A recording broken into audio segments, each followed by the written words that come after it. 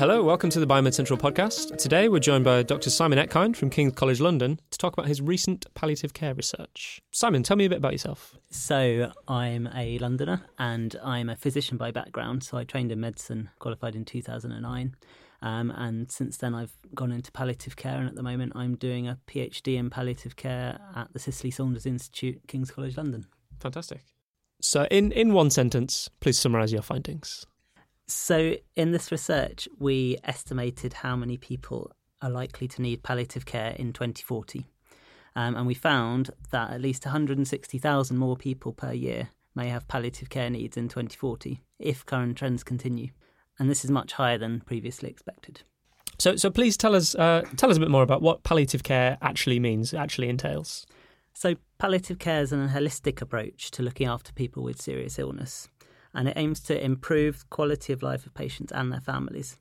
It focuses not primarily on managing their illness, but on addressing pain or other symptoms, as well as addressing the anxiety or distress that people with illness and their families may face, and providing family support as needed. And palliative care, I think it's important because it provides an extra layer of support to people with advanced illness and their families. It enables people to receive individualised care in line with what is important to them, and this can continue alongside their disease management.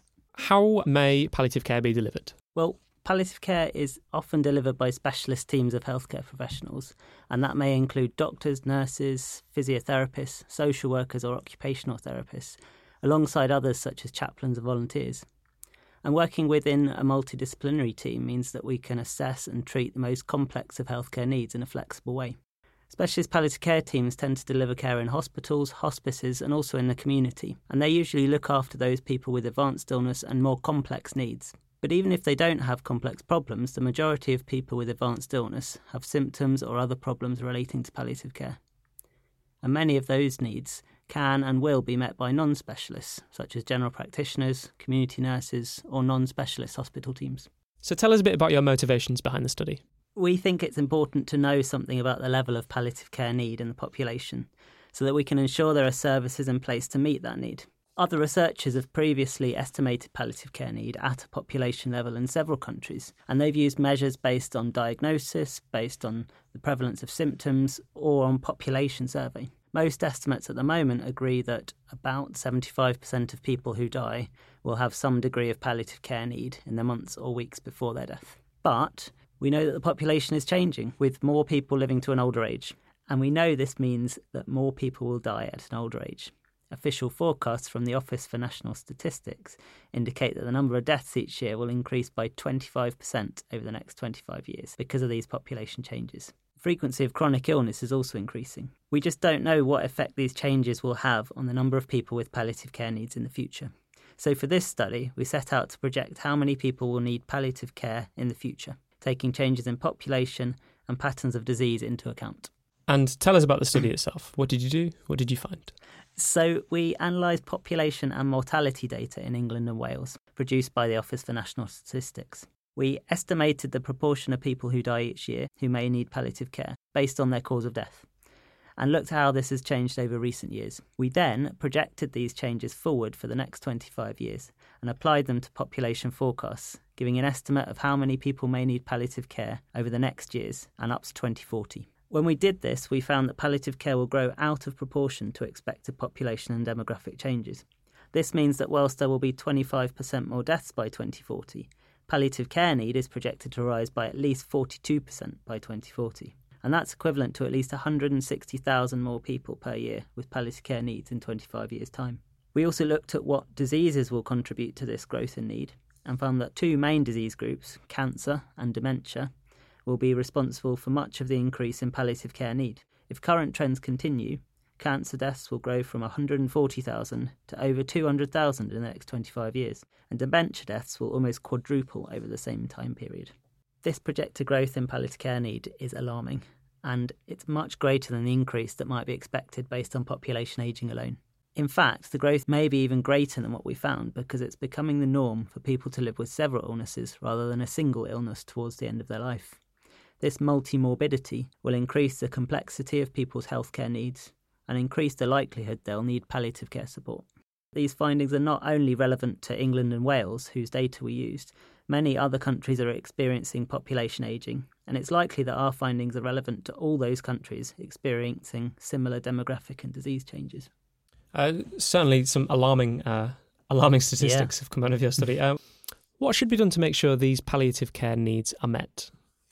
Well, an increased need of this level means that health services must change to be able to care for those with complex illness towards the end of their lives. The current emphasis is on disease management. We need to see a shift towards holistic care, such as palliative approaches, alongside disease management. It's most likely that a combination of specialist and non-specialist palliative care will be required, and so both specialist palliative care teams and other healthcare professionals, whether in secondary hospital-based care or in primary care, must adapt to the expected changes. Models of care will need to change to support an increased number of people who are approaching the last months of life. For example, integrated short-term palliative care interventions have been shown to be of benefit in end-stage chronic respiratory illness and progressive neurological conditions.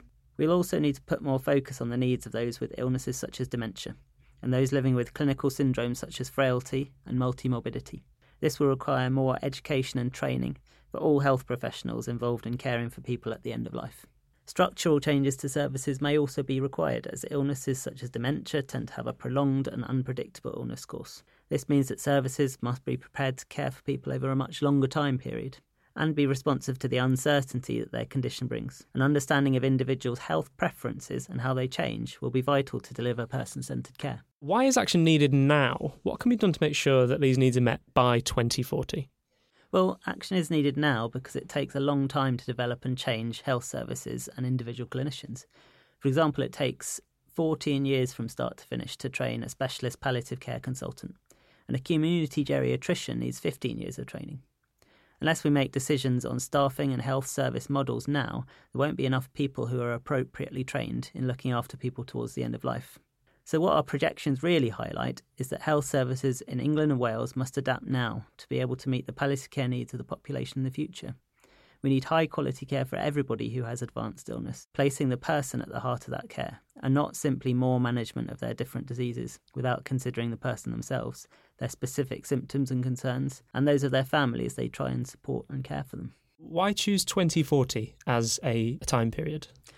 I think there's a couple of reasons. Firstly, 25 years is quite a reasonable period to project forward to. It's about a generation, and it's a period that is very relevant for health service planners. If we projected 100 years into the future, it's very difficult to make plans now for that far ahead. But also, official forecasts do indicate that there's increased uncertainty after 2040. So whilst we can make predictions, and the Office for National Statistics does make projections 100 years into the future, there's increased uncertainty about those projections once you get beyond about 25 years. So we used the most recent data available, 2014, and we projected that 25 years or so up to 2040. You briefly mentioned this research doesn't only apply to England and Wales. There are other countries, Italy, Japan, for example, where ageing populations is certainly as strong a narrative as this country. Has any research been done in those countries? I think, yes, certainly in terms of estimating population palliative care need. There was a paper out last year in which they used one of these population approaches to estimate palliative care need across 12 countries and I think 2 or 3 continents. Nobody yet has really looked at projecting one of those estimates into the future. And I think that's something that this paper adds that's novel from this research. But I think it's something that, other countries experiencing population ageing, and there are many, that's something that those countries might want to consider doing in order to highlight how palliative care need might be changing for them. To read and hear more science stories, subscribe to this podcast on SoundCloud. Follow us on Twitter @BiomedCentral, or visit our blogs at blogs.biomedcentral.com. All of our published research articles are also openly accessible on biomedcentral.com. Thank you for listening.